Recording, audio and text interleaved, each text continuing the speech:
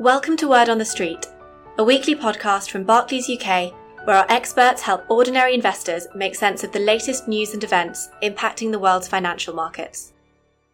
This week, we look at the sustainability of government debt and whether the market is heading down a long and winding road to recovery, what the impact of the Chancellor's summer economic statement may be, the government's recently announced back-to-work policy, and where we stand with the latest round of Brexit negotiations. With Miles Sherry, investment consultant, Sophie Traherne, UK government relations expert, and Jean-Paul Jaegers, head of asset allocation. Hello and welcome to another edition of Word on the Street. I'm Miles Sherry, one of the investment consultants here at Barclays, and hopefully it's a name a few of our listeners may recognise, as my role is to support our wealth managers and their clients having the luxury of focusing solely on investments. Now, our regular subscribers will, I'm sure, be very used to the voices of our usual hosts, Phil Treed, who I work for, and also Nikki Eggers, our head of investments, but both are currently enjoying some well-earned time off. But I'm very pleased to host this edition, and I'm joined firstly by Sophie Traherne, our resident government relations expert, who can bring us up to speed on all the ins and outs of Westminster. So Sophie will be touching on topics such as the Chancellor's summer economic statement, the government's back-to-work policy, as well as, of course, as Brexit, which is still in focus given the continued negotiations we are seeing there. We're also joined by our head of asset allocation, Jean-Paul Jaegers, who will cover off the latest developments around the coronavirus and also look at how both governments and central banks, as well as, of course, as the financial markets are continuing to respond to the pandemic. So, JP, it's probably not surprising that the main question I get asked by clients is what the latest situation is across the world with the coronavirus. What's the latest you and the team are seeing there? Hello, Miles and Sophie. Yeah, that's indeed still on the minds of a lot of investors. So what are the developments we see in this pandemic? We still see that there is an acceleration in the number of case counts in some parts of the world. So we see in particular, for instance, in the US or Latin America, that we get to levels that, prompt some concern about how widespread this virus is getting in those areas. But we also now see in Europe that some countries see some increases, although that's definitely from a lower base in Europe. But we do see that after the relaxation of some measures, we see some increases in, for instance, Belgium, the Netherlands, Germany, France. Where it's a little bit more concerning is probably the US. So we see that the number of states in the US, it's spreading is accelerating. And that's also something the FT earlier this week reported on, that if you would look at which of the states are sensitive to the economy, we actually see it represents a larger chunk of the economy. So even if we would get to an area where we get reinstation of more localized lockdown, it has actually spread wider in the last few days and weeks. So that's definitely something we're monitoring closely. Thanks, JP. I'll come back to you a bit later, but quite a bit has happened really since we last had you on, Sophie. We've seen plenty of government activity over the past 2 weeks or so, and we of course had the Chancellor's summer economic statement. So perhaps it's worth starting with that. What were the key takeaways from the statement that you saw? Yes, absolutely. Yeah, lots going on following the Prime Minister's big build speech. We then, as you said, had the Chancellor's summer economic statement, which was really trying to keep the momentum up on the kind of drumbeat of positive news and announcements from the government. And the plan for jobs, as it was called, had various announcements on employment schemes, with the priority clearly trying to get as many people as possible from furlough back into work. So we had announcements around the new job retention bonus, the new £2 billion kickstart scheme for younger people. 1.6 billion will be invested in scaling up employment support schemes, training and apprenticeships. And he also talked about the big infrastructure announcements the PM made in his speech and how they will help create tens of thousands of jobs. Another big theme of the Chancellor's statement was really getting people back out and about and spending their money. And this is really at the heart of the UK recovery for the Chancellor. He wants to encourage people to venture out to their high streets and town centres and start spending to boost the economy. So obviously we had the Eat Out to Help Out voucher scheme, and he also wants people to kind of reconsider their potentially frozen house purchases, hence the stamp duty announcement. And there was also, you'll have seen a specific focus on certain sectors. We obviously had the VAT cut for hospitality and leisure businesses. There was some criticism that there were no real mentions of some of the other sectors who've been greatly impacted by the pandemic. So manufacturing, construction, travel come to mind. But I think overall the statement seemed to be received well politically, and the Chancellor's own approval ratings are very positive. A YouGov survey just after the statement showed that nearly 60% of people think he's doing a good job, and this makes him the most popular Chancellor in 15 years.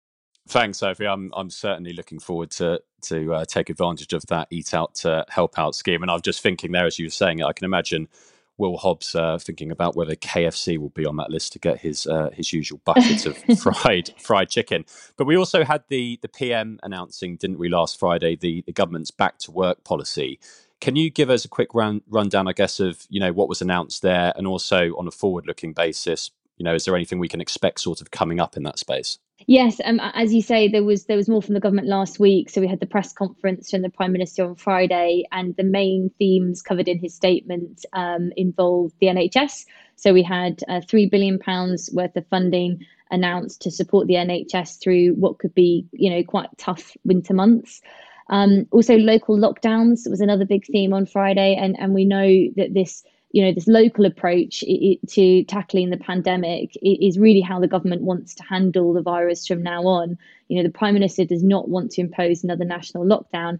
His comments were that we know more about the virus and our understanding of where it's spreading is much better, so we can therefore control the virus through this sort of targeted local action. And so to support that, he announced new powers to local authorities in England so that they can close specific premises, shut public outdoor spaces, cancel public events, etc., essentially without having to seek central government permission. But I suppose the big announcement from Friday, which you've already mentioned, and one which there was much speculation about, was the further lockdown easing, and specifically whether the government will change the work from home guidance. And the Prime Minister confirmed that from the 1st of August, there will be updated advice on going to work. And he said that instead of government telling people to work from home, they're going to give employers much more discretion and ask them to consider how their employees can work safely. And essentially the government wants to get people back to their offices to help town centres and high streets who are suffering without that commuter footfall. And in fact, to encourage people, they actually had the first physical cabinet meeting in more than 4 months yesterday to demonstrate to people that it is safe to go back to work and be sort of together in an office space. In terms of further announcements coming up, well, there are clearly some big challenges ahead. Government support schemes will be coming to an end in the next few months, so the big test will come when this support starts to drop off. Local management of the pandemic and the test and trace system will become increasingly important in sort of trying to prevent any national issues in the winter. And I suppose a big question is how the support announced by the government, including the latest package from the Chancellor, will obviously be paid for. The Chancellor did say that over the medium term, we must put public finances back on a sustainable footing. So lots of questions over what that autumn budget might look like. But beyond COVID, it won't have escaped anyone's notice that there are lots of other issues dominating the political agenda, China and the Russian security report being front of mind. So lots to keep an eye on. Lots to keep an eye on, as you say, as always in your world at the moment, it seems. We'll come back to you at the end, Sophie, to touch on Brexit. But JP, back to you. I've been seeing a lot of headlines, and I guess a lot of our clients and listeners will have been seeing a lot of headlines in recent days, that because of all the government initiatives, we've seen to cushion some of the economic impact of this pandemic, debt has now risen, to its highest level since 1963. And that's the level where it is actually larger than its economy. And let's be honest, at face value, the numbers are really quite eye-watering. So we've seen a debt to GDP of just over 100% being reported. Just to start us off, what exactly is meant by debt to GDP? And I guess secondly, in what sense would this actually start to matter for financial markets? Well, Miles, that's an excellent question. And I think here many books and theses have been written on this topic, on debt and when does it matter for financial markets.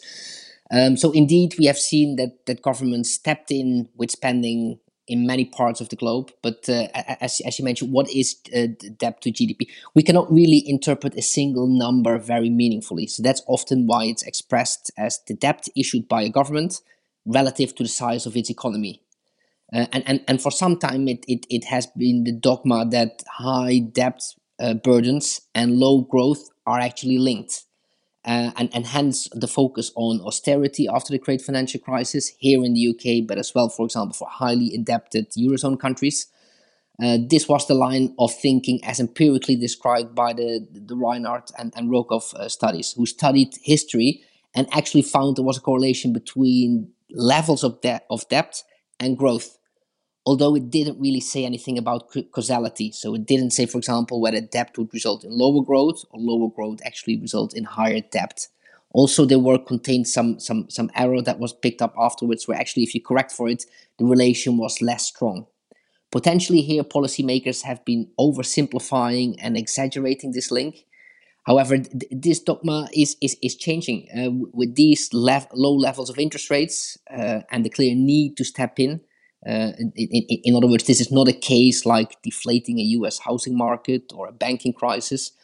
And we now see that the so-called modern monetary theory seems to be gaining more ground. So this is the school of thought that argues that any sovereign can print their fiat currency and therefore cannot go voluntarily bankrupt. So they argue that government should spend when growth is larger than the cost of debt. And as a government does not have the limits as a normal household budget would have. So they would argue you need to, in a household budget, you need the money first in order to spend it. They argue if you own the printing press, you can just spend whenever you want. So I know you love a good book, JP, and don't get me wrong, it's all very interesting. But for some, it may all sound quite theoretical. So, in my role, I talk to clients regularly, and they often ask how sustainable the debt level is. And let's be honest, it's a very valid question, really. I think it is indeed a very valid question, and we actually think the higher levels of debt we see at the moment for governments is fine for most countries, given the low level of interest rates we see. But of course, we know that these may not stay here forever, and every economy has its own speed limit before prices start to rise. Also, we simply do not know the duration of the required help by governments, given the very little visibility we have on the timeline of how we get out of this pandemic.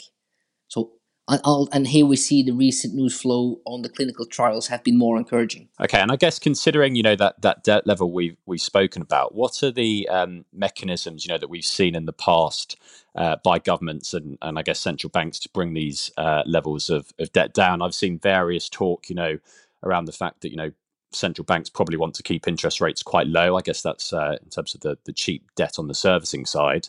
But also I've heard some talk around inflation being a good thing and that kind of thing. So can you just go into a bit more detail around that? Yes, of course. So if we just look at the past and historically, then there are a number of ways that we have seen in the past that debt burdens are being brought down. One, just you get enough growth. So very often, if you think about a growing population, if you get more productivity, or even if you would think about your interest rates being lower than inflation, which actually is hurting your savers, but actually benefiting your highly indebted parts in the economy. And that's often called financial repression. Second, we could have a default like we had in Russia in the 90s. So a government can simply decide not to pay to pay the bondholders their money. Third, we have devaluation. So this is an example we've seen, for example, in the Greek crisis, where instead of you getting your money back within 10 years, they suddenly restructured it in a way that you get your money back in 30 years. So that makes your current value of the debt lower. And you could have some form, for example, of debt deflation. So this is actually what we often see with property price bubbles bursts, that if your assets go down in value, that actually the debt that's linked to those assets, so in this case mortgages, will be worked down over time as well. So there are some stylized examples we can use from the past, and they all have different flavors and are slightly different in order to bring debt down. The levels we see in the UK at the moment are comparable to what we see, for example, in France, in the Eurozone, in the US. where at the higher end we see, for example, Japan. So Japan is closer to 250% of GDP, Italy closer to 150%. And at the lower end, we see, for instance, Switzerland, the Scandinavian countries, the Netherlands and Germany, who are more in a 40 to 60 range. So we see it varies across countries, and time will tell on when it starts to matter and how. Absolutely, but that was interesting. Thank you. Sophie, just back to you quickly. We've obviously had the latest round of Brexit negotiations. They've been happening this week.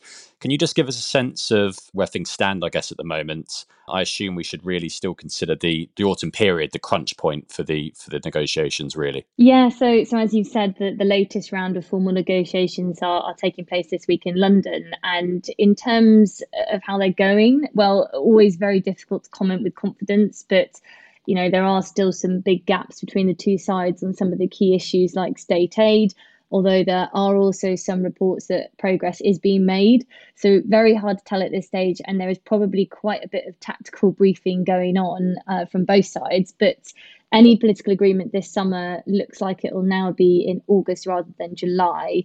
And the idea is that once you have a political agreement, then the drafting of the actual free trade agreement itself can begin, and then that can be signed off at the October European Council meeting.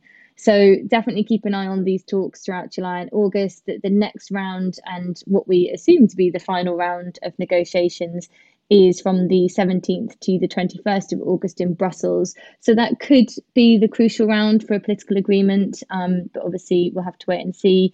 I should also say that in this context, the government launched last week a new public information campaign to remind UK businesses and individuals that they need to start thinking and preparing for the end of the transition period. And this will all obviously ramp up as we get into the autumn period, as you mentioned, that kind of crunch point. So lots more Brexit to come. Thanks, Sophie. There's so much going on in this space, be it the government side, as you've spoken about, or the coronavirus. But it's actually hard, JP, in some ways to keep track of what's still to come. And it's important to remember that we still have the presidential elections coming up in the US later this year, don't we? When exactly is that? That's indeed correct. That's in November. So plenty of events on the horizon on a forward-looking basis that will certainly be keeping investors busy then. Yes, but this is indeed something that we know, that politics or referenda or elections are largely impossible to call. We have seen the examples like the previous US elections or the twists and turns in the Brexit developments, that analysts can analyze what's a rational outcome or what will be a likely outcome. But in fact, we can only prepare and assess the potential outcome as one out of many. In the US, we see, for example, that the polls indicate a sizable lead for Biden, which is also quite chunky in a historical context, but we also know there's still plenty of time and many things that could happen. Yeah, always got to be careful with polling, as you said. But look, thank you for joining us for this week's podcast. We hope you enjoyed it. And as always, we do welcome any feedback listeners have. So please do feel free to get in touch. Thanks as usual to Jean-Paul and Sophie. But that's all from us. Stay safe, enjoy the weekend when the time comes, and we will speak next week. All investments can fall as well as rise in value, and their past performance is not a reliable indicator of future performance. This podcast is not a personal investment recommendation.